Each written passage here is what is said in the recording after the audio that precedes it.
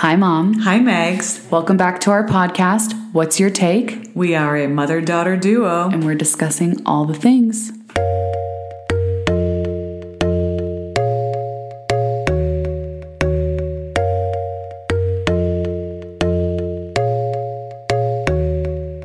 Hi, Mom. Hi, Megs. So, did you know that it's been a year that we've been doing this? You know, Maggie, I did not know. But hey, happy anniversary! Yes, 1 year anniversary, and I have to actually do it. I have to give all the credit to you, Maggie. Maggie, I'm so proud of you because you are actually the driver of this whole podcast, and I just kind of show up. Yeah, when I'm told you to show up, and that's the most important thing. Yeah, I think I do a little. In the beginning, I felt like I did a lot more homework, and lately, you're pretty busy now. But lately, I think we're just a little kind of going with the flow of the feeling, of what's going on in the body. Yeah, we're more natural. Yeah, I think this we've improved. Episode today is going to be the start of our season 2. Season 2. So, what have you been up to? Well, I've been super busy. I just was on a Zoom call with Lego Education. Okay. And Lego Education has developed Legos for children that addresses SEL. And in the counseling world, SEL stands for Social Emotional Learning. So I was on the Zoom call. And I'd love it for teachers, counselors, anyone who's listening. If you're looking for a hands-on learning activity that will help the students feel better, it's about collaborative thinking, being creative, and then they have cute little Lego faces with different emotions.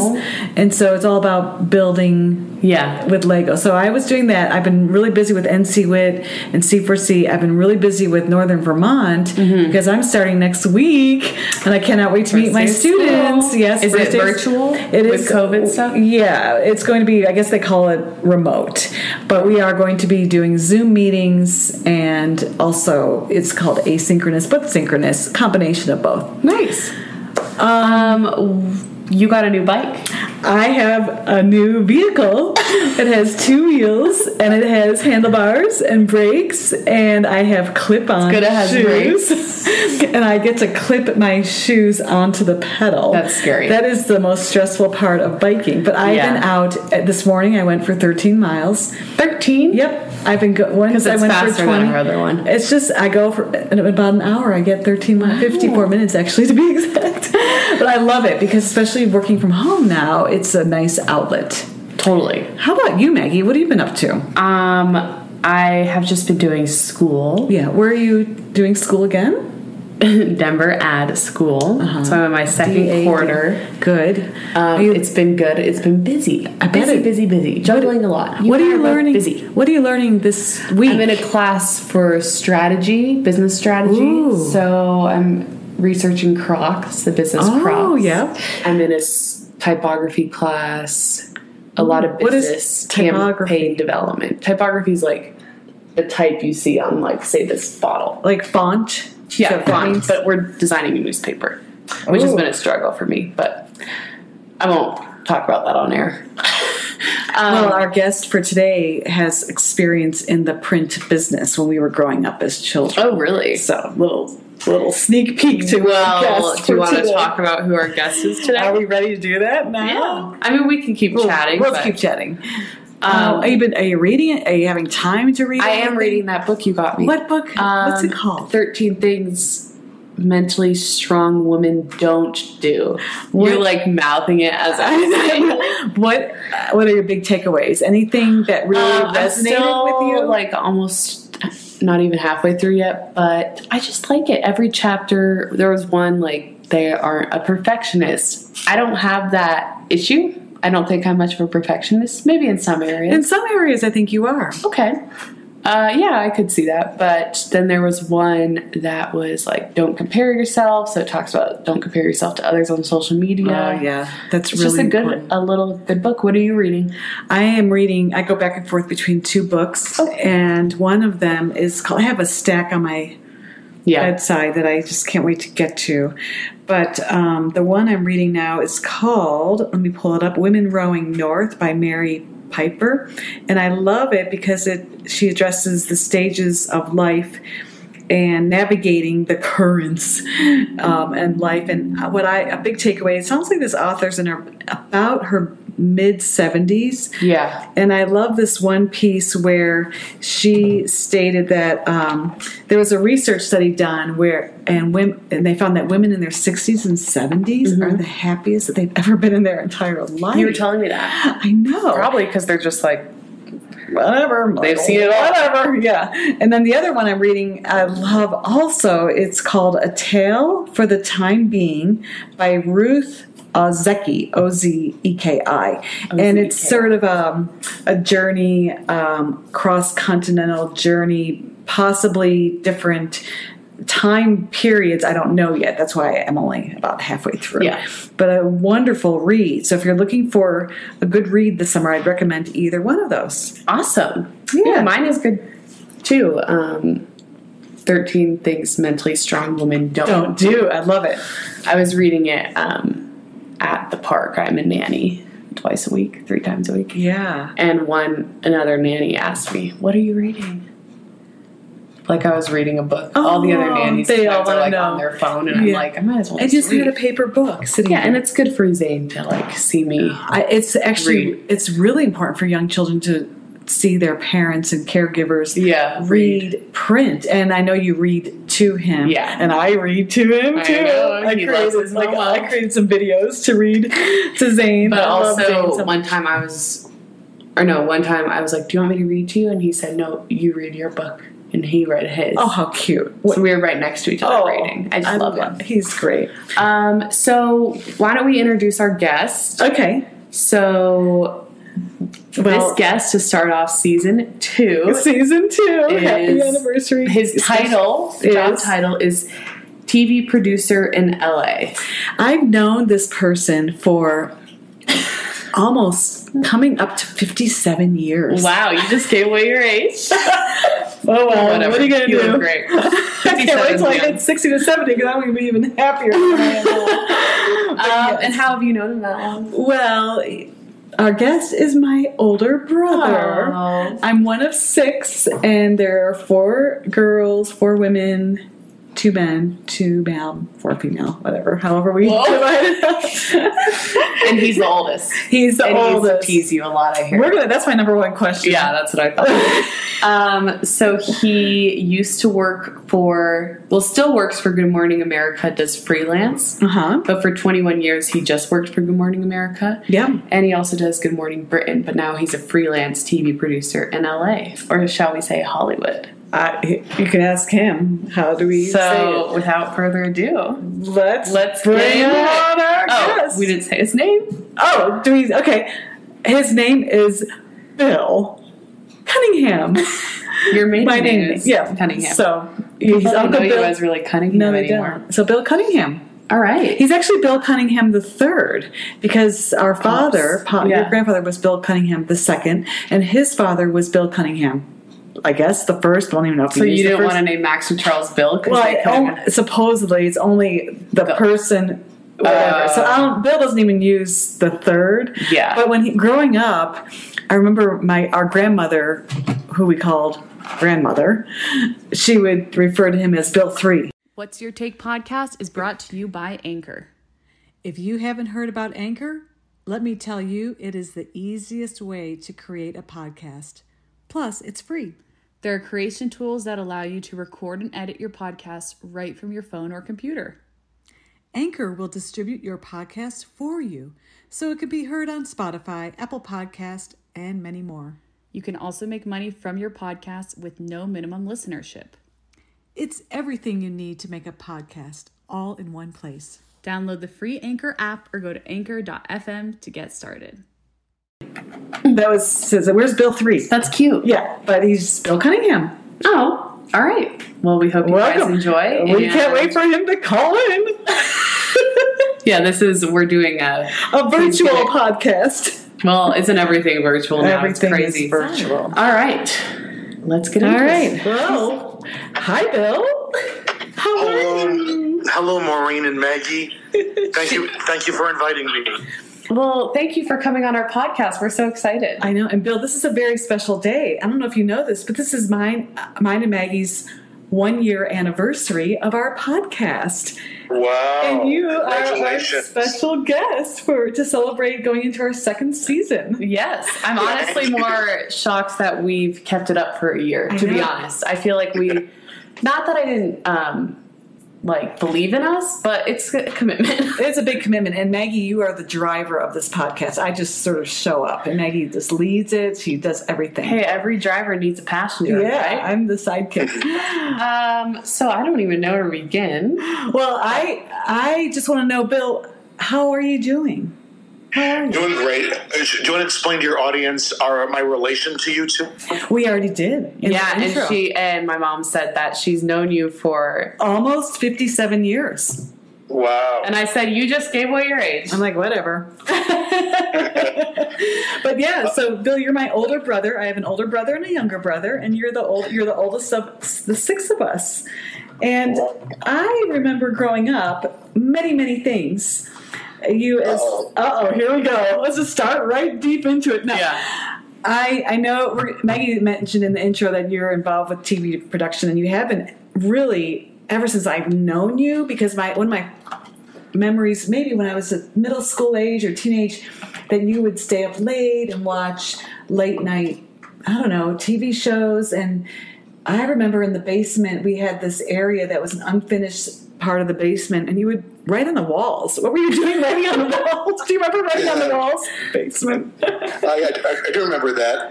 That era was when I was in college, living at home, and I worked on the school newspaper. And I remember that I guess the only private phone in the house was the one there in the basement. And so if I ran out of paper, I would write on the wall. Now it's not a plaster wall; it's drywall. The drywall.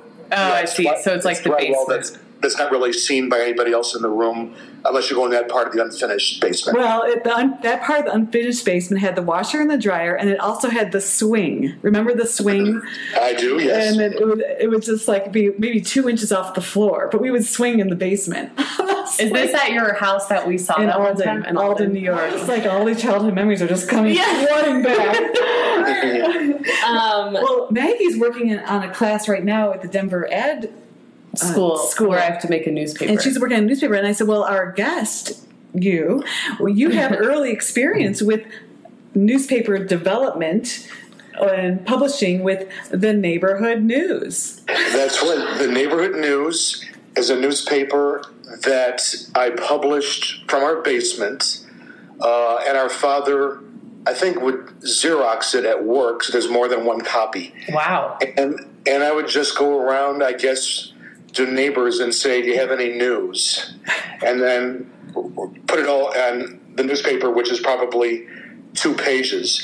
I still have a copy, by the way. You do? Yes, someone found a copy decades after that time, and so I still have a copy of that. Yeah. Do you remember? I think one of the hot news items, one what do you call it? Not episode. One issue. Issue. Yeah. Was like little Johnny lost his tooth. Right. It's like all the neighborhood tea. Like everyone's like, that's great. Yes. Or someone fell off their bike. Yeah. Or big news if someone broke their arm or like. Yikes. Yeah. Didn't you break your arm when you were did. I there broke both my arms at the So same you time. would have been I would have been the hot front news. page. Yeah. So, Bill, I just want to know a little bit more about, do you remember when you first sort of got interested in media, production, anything like that general communication world? Yeah, I really think it was, as you mentioned, me watching TV in the basement. Because in Buffalo, New York, unlike Colorado, where you are, and California, where I am, kids, I think, have a lot more distractions and things to do. They're not maybe cooped up in the house in the wintertime. So I would watch, as you mentioned, late night TV shows, talk shows, and it just fascinated me. Yeah. So that's when it started in my childhood with the TV set. Yeah. And I thought, I wonder if I could do that. Not be on TV, but produce it. And then when I went to college, I worked on the school newspaper at college and the school radio station. And I got a part-time job in my senior year at a local radio station in Buffalo, and then a TV station. So that really began everything. But I can credit it all to the TV set in the basement. Yeah, where we had 3 channels, maybe 4 if we count the public station as the 4th Wow. one. It was like channels 2, 4, and 7, right? Or maybe channel 17, that was another one. No, you're right. It was 247, 17, and then 29. Oh, that's Wow, right. you guys have just such a good I know, memory. it's coming back. This is weird. Hey, Bill, just talk about, where did you go to college? How old were you when you started college? So I went to a Jesuit college in the city of Buffalo called Canisius College. Yep. Canisius. And I lived at home at the time because I was so young. I went my freshman year in college, I was 16, and I graduated when I was 20. Wow. And our father said that I would be living at home and not in their dorms. Yeah. That was fine with me. Yeah. And so I would drive from home to school every day in Buffalo. The place we lived in, Alden, New York, was about 20 miles east of Buffalo. Yeah. So I didn't know any difference, and it was fun to me. Yeah. That's crazy. I remember 16 that. years old starting college. I know. Was it like people at your high school? Did you just finish high school early, or did people at your high school tell you? The high school I went to condensed years, regular high school years, into 3 years. Yeah. And also that school also had their version of a middle school. So I was 9 years old when I entered that private school, and then they accelerated classes, and so 7 years later I graduated from their version of what we'd all call high school. Yeah. Wow. It was called Calisanctius, wasn't it? The name of the It's school? called Calisanctius, Yep. and I'm pretty sure it no longer exists. Oh. Yeah, Why did you get so? I don't know. But it was a good experience for you, though, because I think it got you, honestly, out of our small town of Alden, where you needed to have more stimulation, I think. That's a nice way of saying it. Sorry, all of our Alden listeners. All of our, I don't think we have a big demographic in Alden, so you're good there. You never know. I love Alden. Alden actually was a wonderful town to grow Yeah, it up was in. cute. It was a really, you went back to see our childhood Yeah, that was home. cool seeing the home. Yeah, Alden really, actually, I have really fond memories of Alden. All right, so... Actually, I don't know if you've told the story on your previous podcast. Have you ever told the story about when we did visit the old home? No, No. would you tell it, Bill? Oh, yeah. On the day that our father was buried, about 6 years ago, I think, maybe 5 or 6 years ago. 2014. Yeah, That's crazy. And so yeah. we were already in Buffalo. Anyway, we had gathered from across the country to attend the funeral in Buffalo. And after the funeral service, we all said, let's drive by our home in Alden, which is 20 miles east of Buffalo. So we did a caravan of maybe 3 or 4 cars, and we drove by, and there it was. It looked pretty good, too. And there were people standing in the driveway who were the owners, the new owners of the home. I don't know how long they lived in our home or when they bought it, but those were the owners. And so we all parked, and I got out of the car, and I didn't, in a passive-aggressive way, I said, we used to live here, hinting, will you let us go in and look? Yeah. Hinting, I hope you cleaned your house. And they offered. And I said, we used to live here. We're the Cunninghams. And they said, would you like to come inside and look? And, of course, that's the answer we were looking for. Yeah. And so we all went inside and wandered as politely as we could around. And, it brought back lots of memories. Oh, it looked a lot smaller, didn't it? It did. Yeah, it was so much fun. That was a very special, a very spontaneous decision that we made. It was, towards the end of that weekend. And I remember, so I don't think I was on Facebook at the time, but someone shared something with me that the owners of the house, talked about how they had heard that our father had passed away earlier in the week, and they were sitting on the front step of their porch, and they raised a glass to William Cunningham because they bought the Cunningham house. And so when they've lived in that house, I think longer than we ever did, but when people asked, which house do you live in Alden, I think he's a dentist or was a dentist, they said that we live there, and they said, oh, that's the Cunningham house. So they kind of knew our house was the Cunningham house. So when you said you were the Cunningham. Oh, that was really kind of cool. Yeah, that was fun going through it. They were very nice. You're right. He is a dentist. The husband and wife met us. Yeah. And they're very nice. They found some things in the basement or somewhere that they sent me. Oh, did they? I forgot what they were. Nothing valuable, but like knickknacks or whatever. And then I remember on the family email, someone said, I should ask them, is the swing there? And so, as you mentioned earlier in the podcast, the swing. Yeah. And so I emailed him back saying, ha ha ha, the family wants to know if the swing is there. And they never replied to the email. Oh, they quickly deleted that. What's that? Why? Where was the swing? Well, in the basement. Oh. Yeah. Well, I remember we were walking around the house, and then, Mom, you were like outside in the backyard. You're like, oh, this is where I got in trouble for playing with fire in the woods. And you're like pointing out all of your like, we're like, whoa, she was a little bit of a rebel. You're like, this is where no, and then you snuck in one night and then scratched at Aunt Annie's door, and she was so scared or something. I don't know. You were like reenacting everything. It was quite funny. That was fun. Well, we wanted to hear kind of how you're doing overall. You're in California. You're in Glendale, which is kind of near Burbank, right? I'm not, quite familiar with the LA, but you're close to LA. Yeah, Glendale is next to Burbank, and it's all part of the Los Angeles area. Yeah. Now, when I visited you a few years ago, I was there for a college counselor tour. You showed me this beautiful outdoor pool where you would swim every morning. Are you swimming? Is the pool open? Are you still able to do that? What's happening? Yes, it's called the Rose Bowl Aquatic Center. Yeah. It's in Pasadena. Your listeners can look up on their website, Rose Bowl Aquatic Center. And it really is, from what I hear and have experienced, the nicest public swimming facility really in the whole LA area.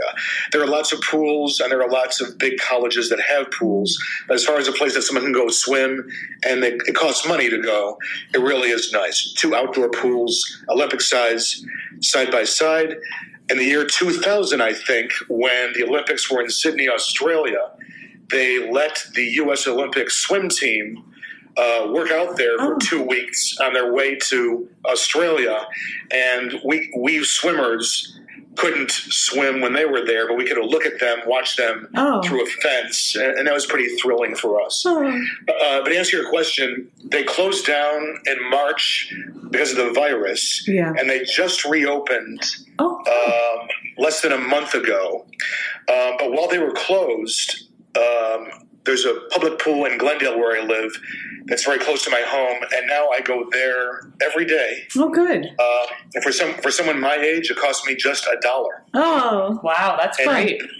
Yeah, I get there in 10 minutes, and so that's where I swim every day. Oh, good. Yeah. Wow. So during this time of COVID and the virus, I'm just wondering, what have you been, have you found anything that has been positive that's happened for you personally with this time period that we've all been thrown into with this virus? Is there have you seen any good for yourself or those around you that think, well, maybe this isn't such a bad thing after all, that this is happening, that we're forced to be in this situation?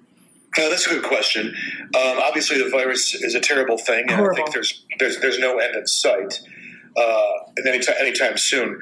But I think, I don't know if it's the same with you or your listeners, I have found that since we are so-called quarantined, staying at home much of the time, that you learn to entertain yourself and stay active. Yeah. So I would, and still do, go outside every day and walk for 2 miles and then go to the Glendale pool to swim.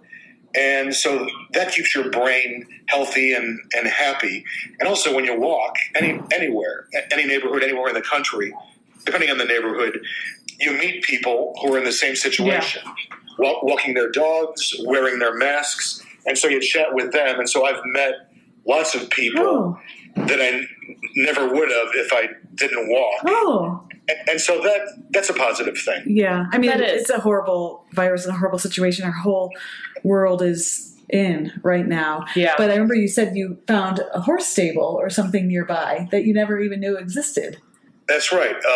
So in venturing out different directions, I walked a couple of times 2 miles one way from my home to the Los Angeles River. The river runs along a freeway. And so I said, I'll walk down to the river. And I did. And it's quite a sight. I mean, there are homeless people living in tents along the river, which is a sad sight. Yeah. And then walking along the river, I looked over and I saw huge horse stables that people keep their horses in. I think it's pretty pricey. It's pretty expensive. But for people wealthy enough to own horses, they keep them there. And there's no way you would drive by there by accident and see that the stables existed. Only by walking or having or knowing they exist would you even know that was there. So that's one advantage of walking, and that is you discover things so close to home that you never would have done without walking. Yeah. Yeah. It's force everyone to slow down a little, you know? Yeah. There's busy culture and people go. So I think it's been a reset for a lot of people just to think about what's most important in their lives and the people in their lives, and kind of like a slowing down a little bit, you know? And of course we all, being quarantined at home, are quite thankful for Netflix. yes, we love Very Netflix. Grateful. Hulu, Netflix, HBO, all those. I've been on a lot of Zoom meetings since quarantine. Are you doing a lot of Zoom meetings and things like that nature? Bill? I know a lot of people are. I personally am not, but I know it's very, very common. Yeah. I'm sure across the country. Yeah. So that's. I'm sure that business is doing very well because of the virus. Yeah. And so is obviously food delivery businesses. Yes. Food delivery and streaming. Yeah. HBO, Netflix, all those are doing quite well. Yeah. Amazon. Yeah. Yeah. I have. Were you going to ask a question? So we talked about, where you went to college and that, and how you originally had the interest in doing what you're doing. But what, after college, what did you do? What were the next steps to get to where you are today? Question. To make a long story short, so in my senior year in college, while I went to school, I would work part-time at a Buffalo radio station, WGR. And it may sound glamorous, but my job was at 2:00 in the morning to write news copy for the disc jockey to read. But I loved it. I loved it. And then I did a part-time job also at the local ABC affiliate, WKBW Channel 7. Oh, yeah. And I was the weekend assignment editor. So those were part-time jobs.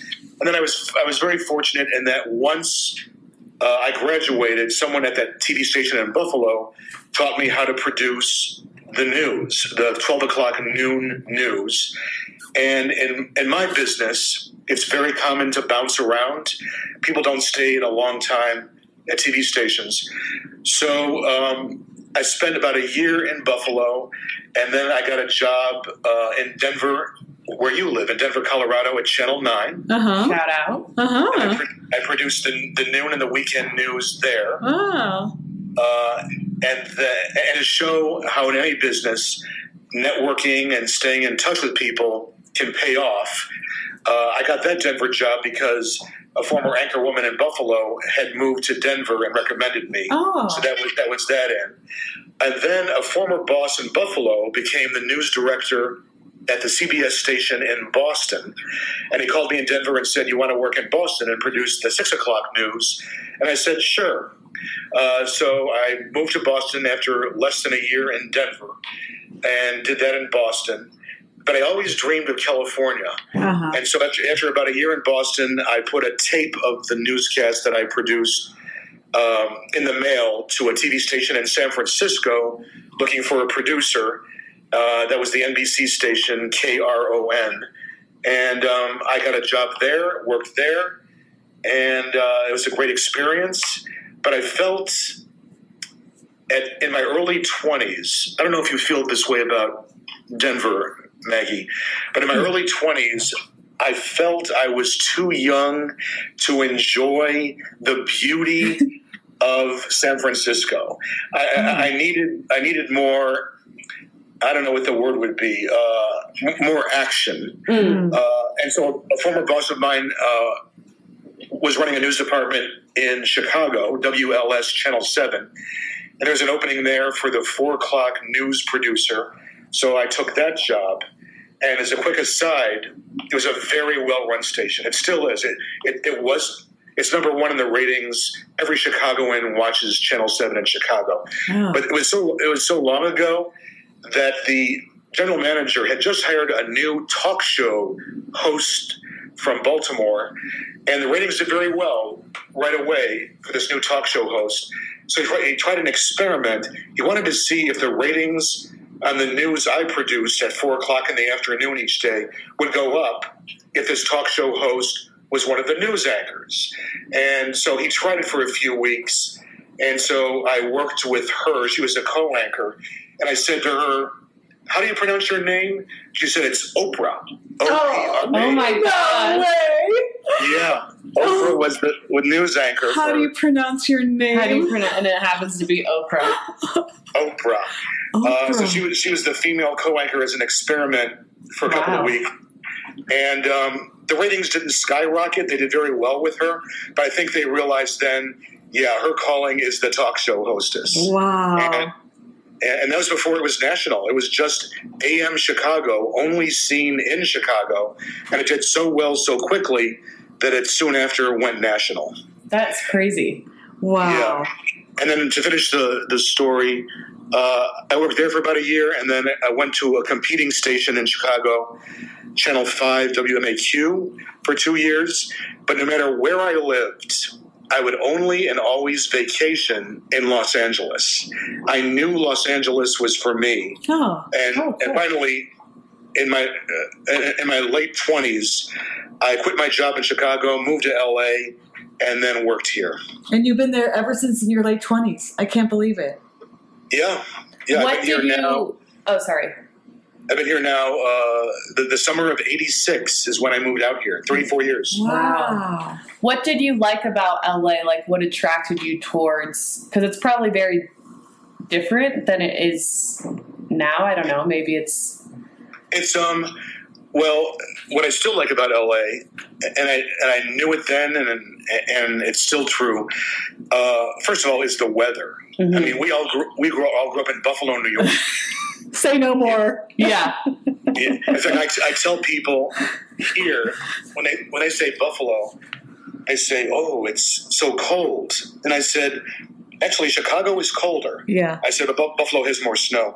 But I tell them the story about the blizzard of 1977. That was our biggest blizzard in Buffalo. We were all kids then, and it was so much snow that you could walk up a snow hill that was created by the wind, not snowplows. And the hill was so high you could touch traffic lights. Whoa, that's crazy. I remember we were without electricity for 3 days. Ugh. And, Bill and I, we have 6 children in our family. Yeah. And I recall our father just happened to be in Florida during that blizzard. Do you remember that, Bill? I don't remember that. No. Poor mom stuck in the house with the 6 kids and no electricity during the blizzard of 7 because Pops had some, he would sometimes go to Florida for, well, I don't know, he must have been watching the weather. No wonder Nana's in Florida now. Yeah. But, yeah. Wow, okay. So LA's weather, of course, I think is the main attraction to everyone who moves here from another part of the world. But also, in my business, the media, it really is the center of the universe. And so, fortunately, a city that I love living in also happens to provide job opportunities. And so it all worked out. but I never take it for granted. I believe I would never move to anywhere else in the country.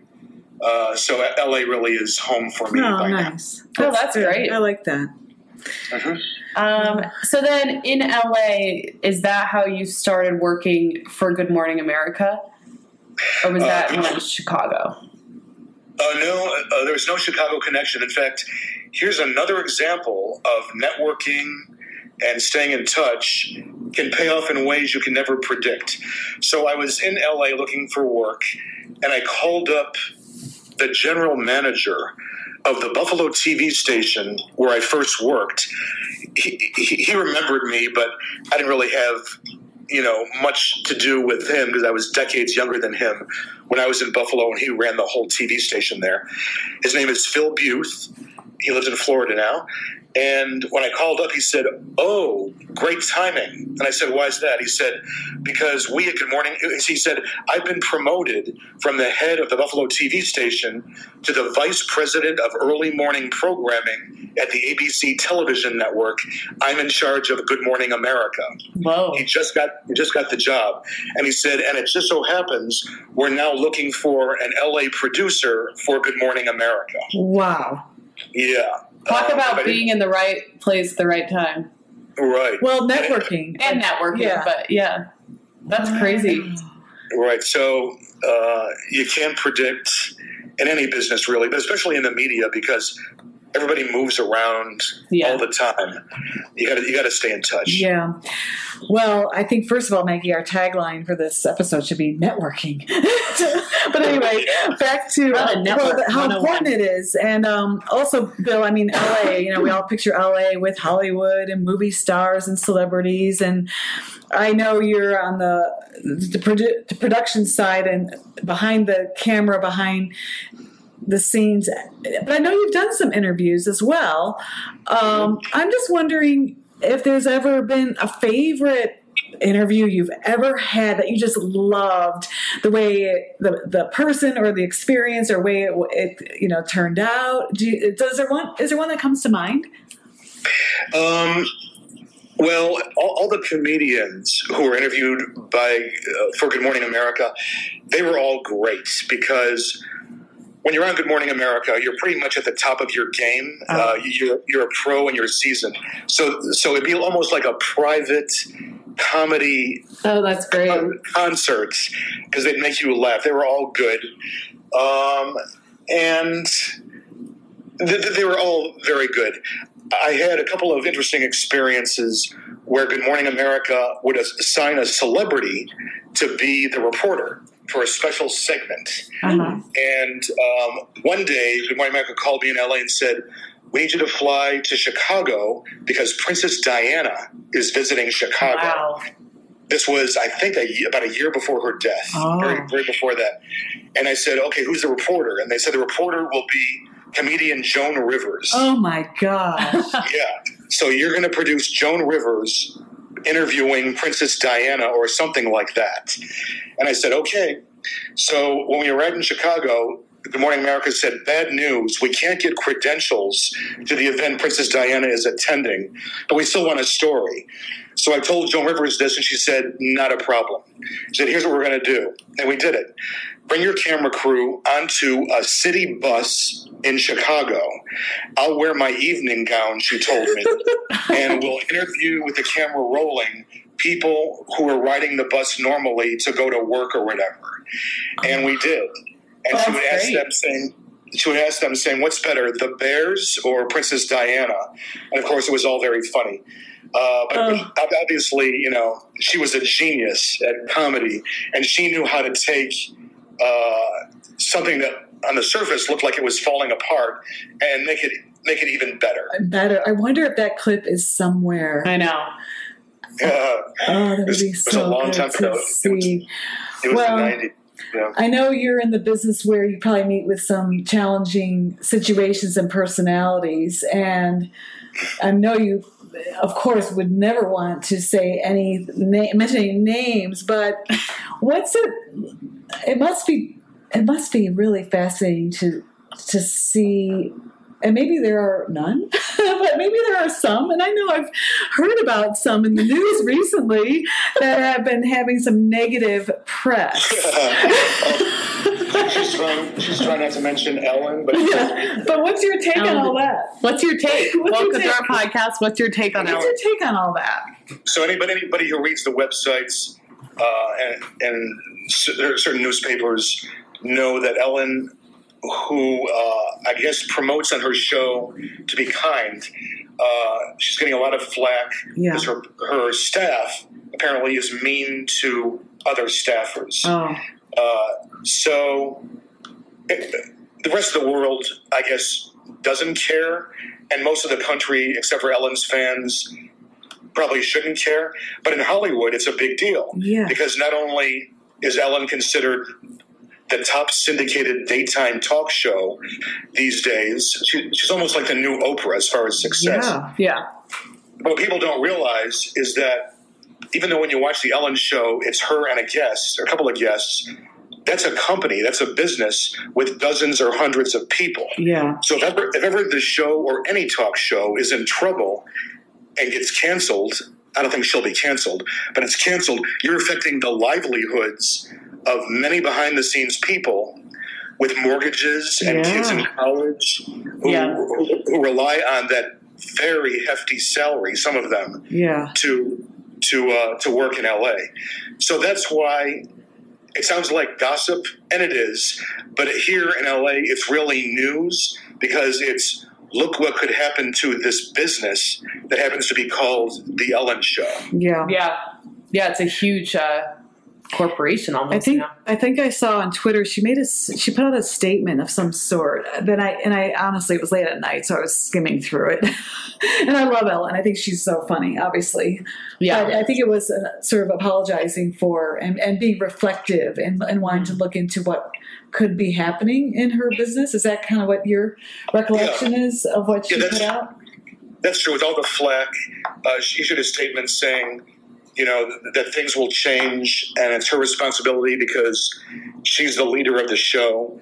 I think she said she was unaware of the bad behavior, but she said, in effect, it's my job to know what goes on, and she'll correct it, and all will be well. Yeah.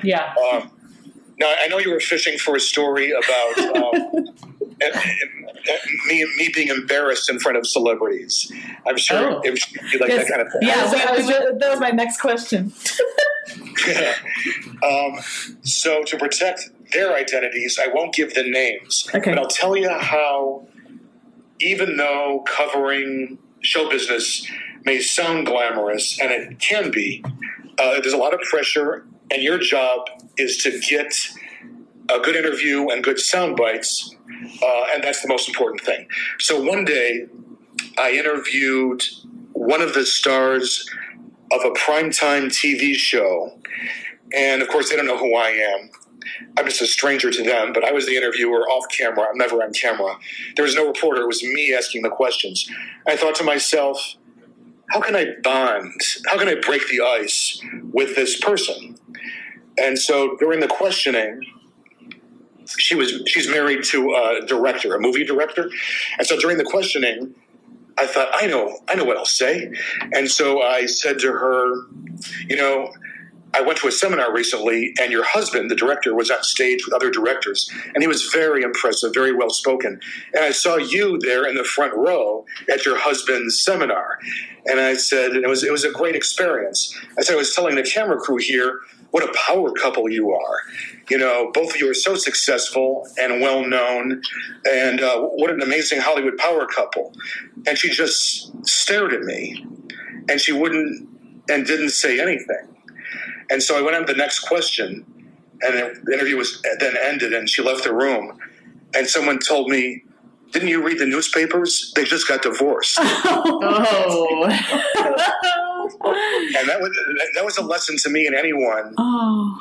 Number one, stars don't need friends. They don't need you to break the ice. And number two, do your research. Yeah.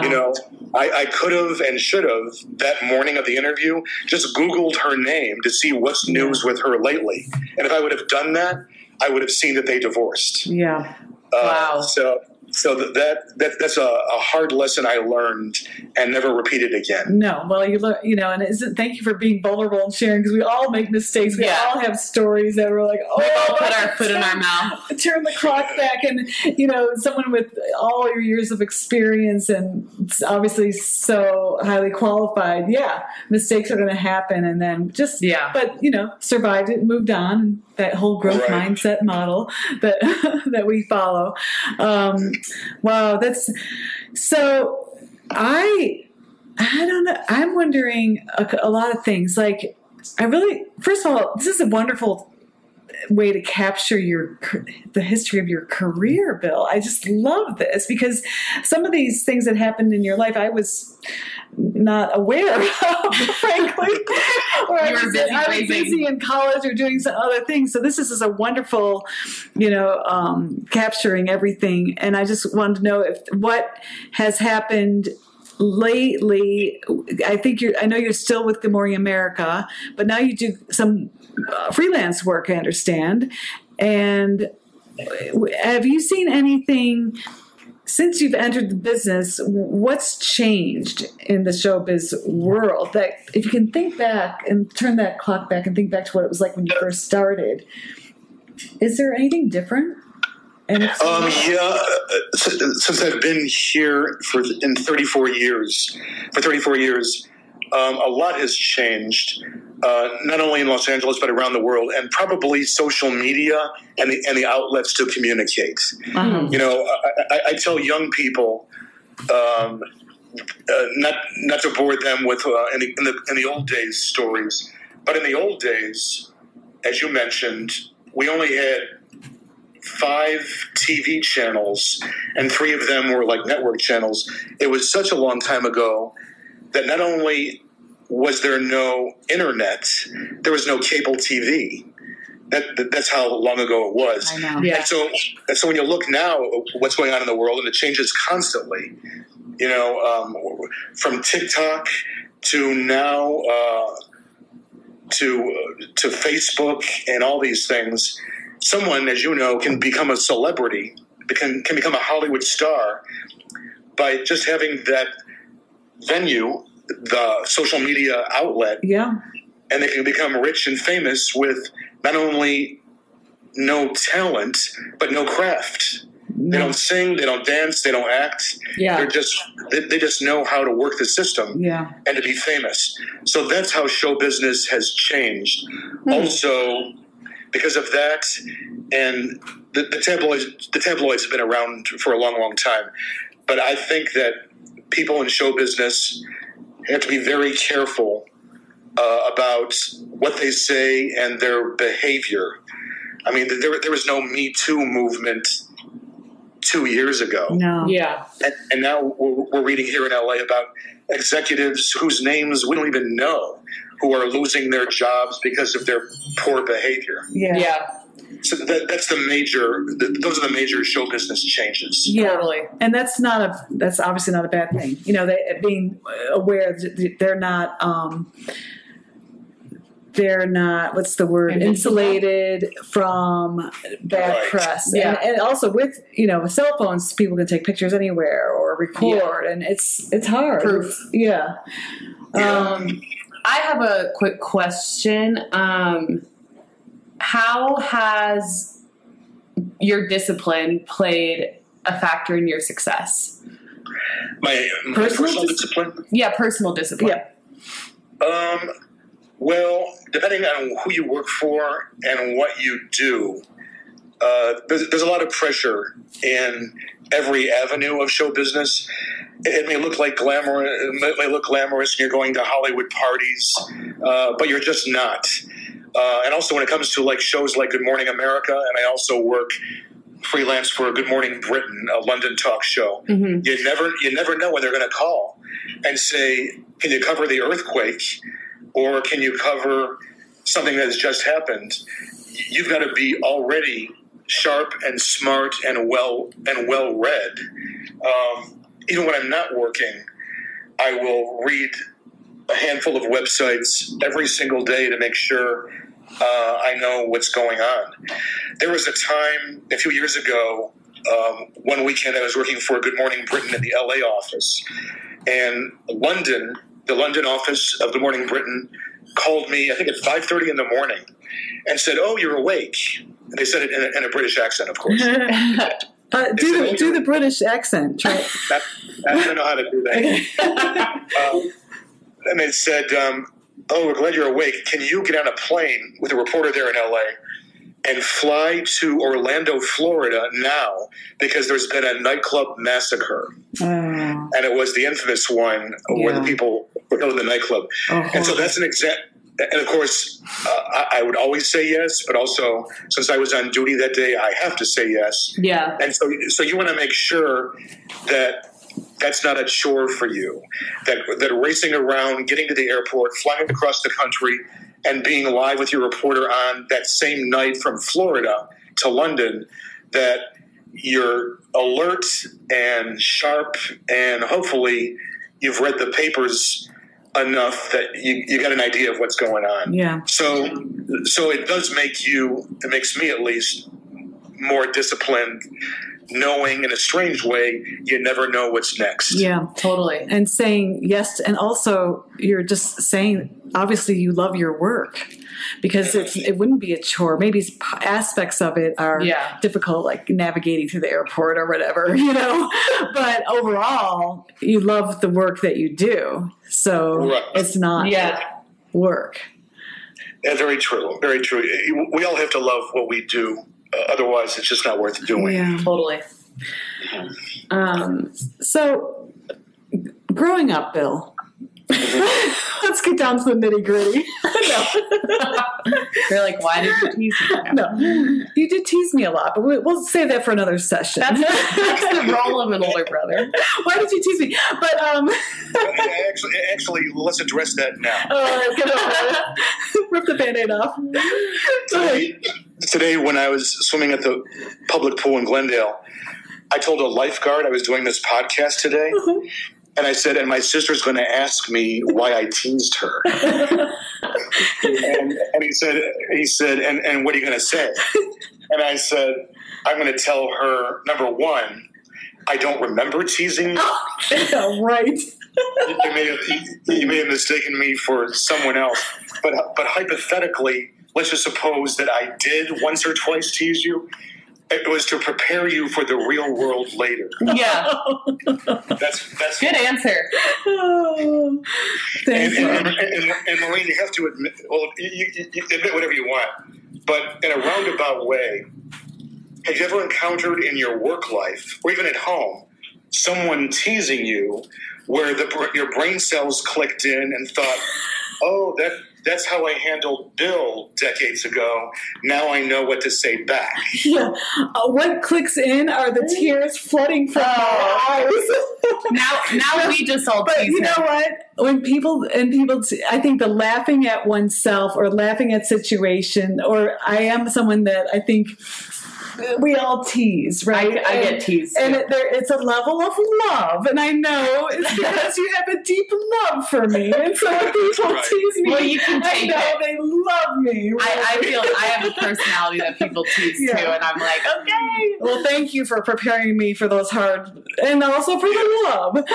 And we all just tease her, the boys especially. But I also think, I just wonder, I know you've spent some time with Max when he was in LA, and I appreciate so much you spending time with Maggie and, sharing your life experiences and wisdom, and, kind of, you've already touched on many things of what advice you have given already in this podcast.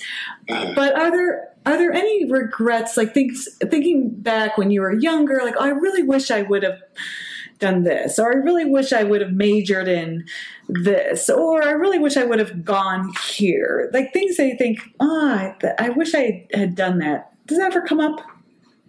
No, I think I lived a strange 20-something life and career anyway, where I moved around when my gut told me now it's time to move. Yeah. So I never thought, oh no, I'm stuck. Okay, good. I just moved on. But when the few 20-somethings I meet ask me for advice, I'm sure their parents don't want to hear this, but I tell them, in your 20s, make lots of mistakes, do lots of stupid things, because it'll never matter. Yeah. When you're in your late 30s and certainly 40s, 50s, 60s, you won't even remember what you did in your 20s. Yeah. So that's the time to experiment and to try different things, even if it turns out to be the wrong thing. Because you never want to regret, like the question you just posed, you never want to regret, if only I did that. Yeah. You want to be able to say, yeah, in my 20s, I was wild, but I'm glad I experienced it all. Yeah. Do you feel that way, Mom? Maggie, Because you were wild. I just took the earmuffs off of Maggie's ears. That's why Max has been going. No, but when Max went out to LA a while ago, a few months ago, that's something I really, he had that on his list to just go, and he has some friends who are there, and he knew you were there, and I'm really glad he did that, and he may be back. You may see him again.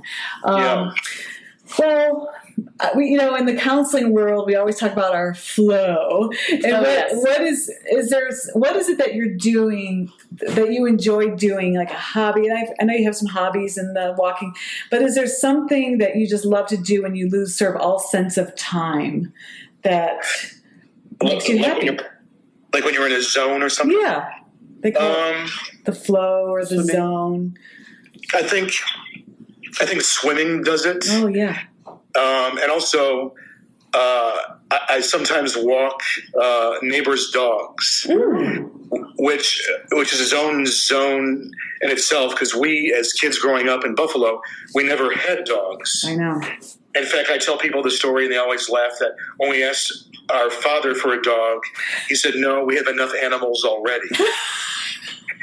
That's why when we got our dog, Mom was so taken it. Well, it was a surprise, first of all, which didn't go well. But she doesn't even, still to this day, she doesn't even know how to, pet dogs. I don't know how to remember, and then one day with the high schoolers, you said, does anyone raise your hand if petting a dog stresses anyone out? And you were the only one that raised your hand.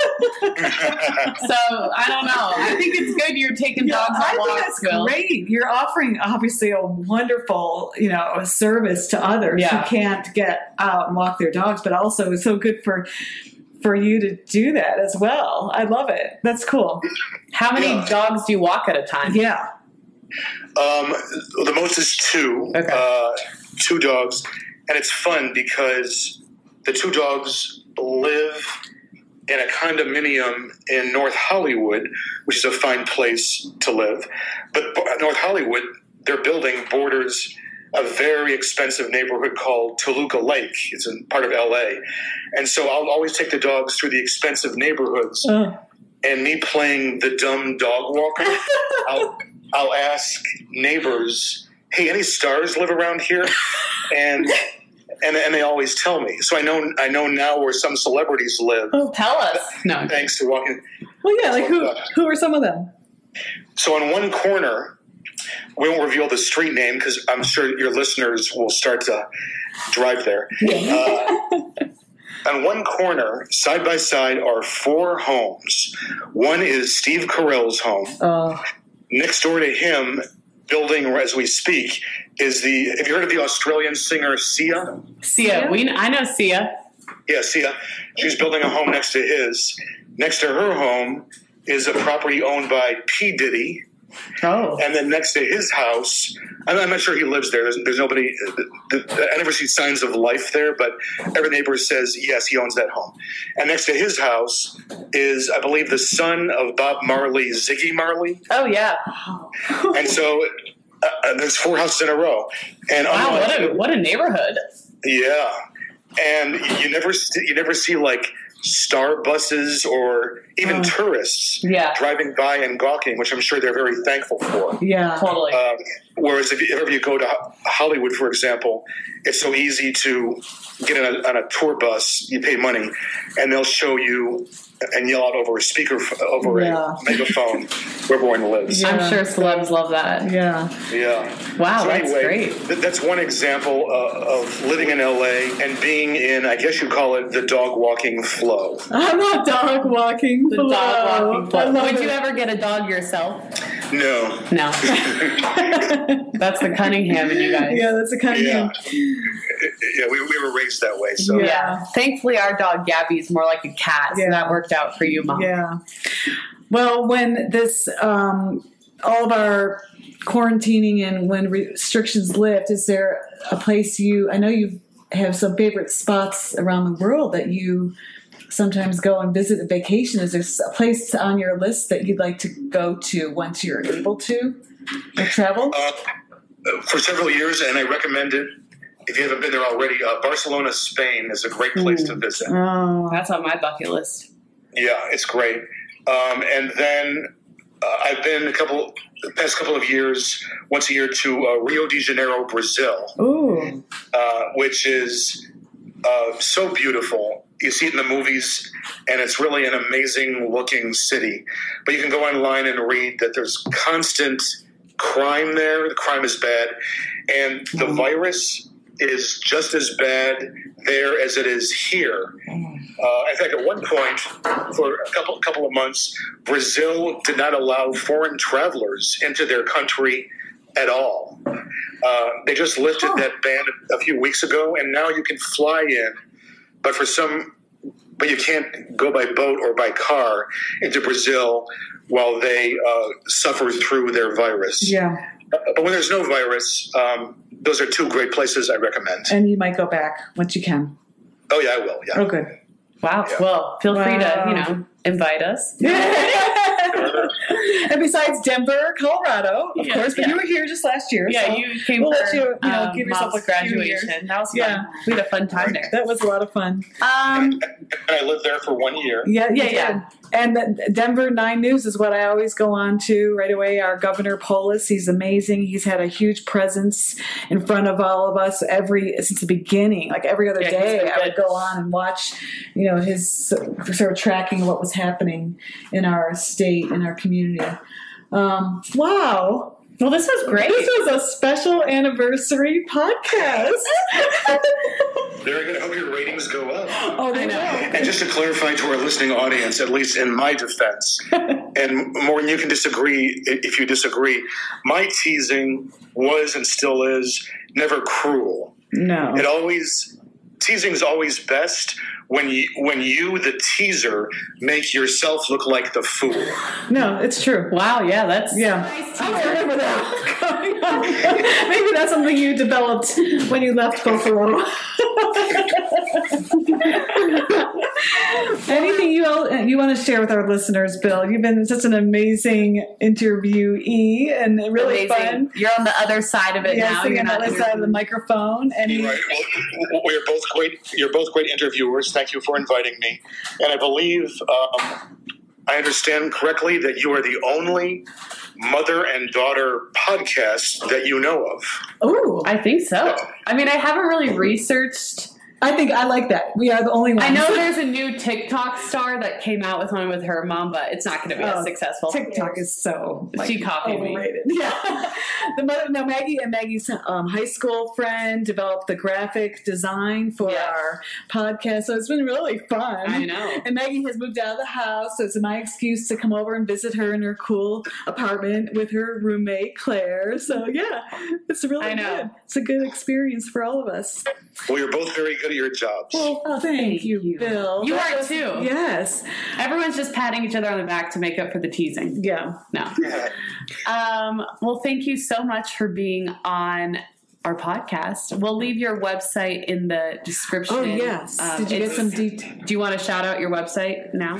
Sure. BillCunningham.biz. So www.BillCunningham, all one word, .biz. BIZ. Check it out, listeners. That'll be great. Yeah. All right, Bill. I think the dogs are barking. I think they want to go for a walk. Once again, the teasing. See, I looked like a fool there when I was doing it. So yeah, take it on. Okay, have a good day. All right, thanks, Bill. Take care. Thank you. Bye. Okay, that's the episode. Thank you all for listening. Follow us on Instagram at What's Your Take Pod or my personal at Maggie May Stewart. Again, a huge thank you to Bill for being on our podcast. If you have a guest in mind or someone that you think would be great on our podcast, just send us a DM and we'll try to set that up. We want to have a lot of guests this season on our podcast because that is the type of episodes people seem to like. So yeah, we would love to hear any recommendations if you guys have for guests to have on. Thank you again for listening. Until we meet again. Bye.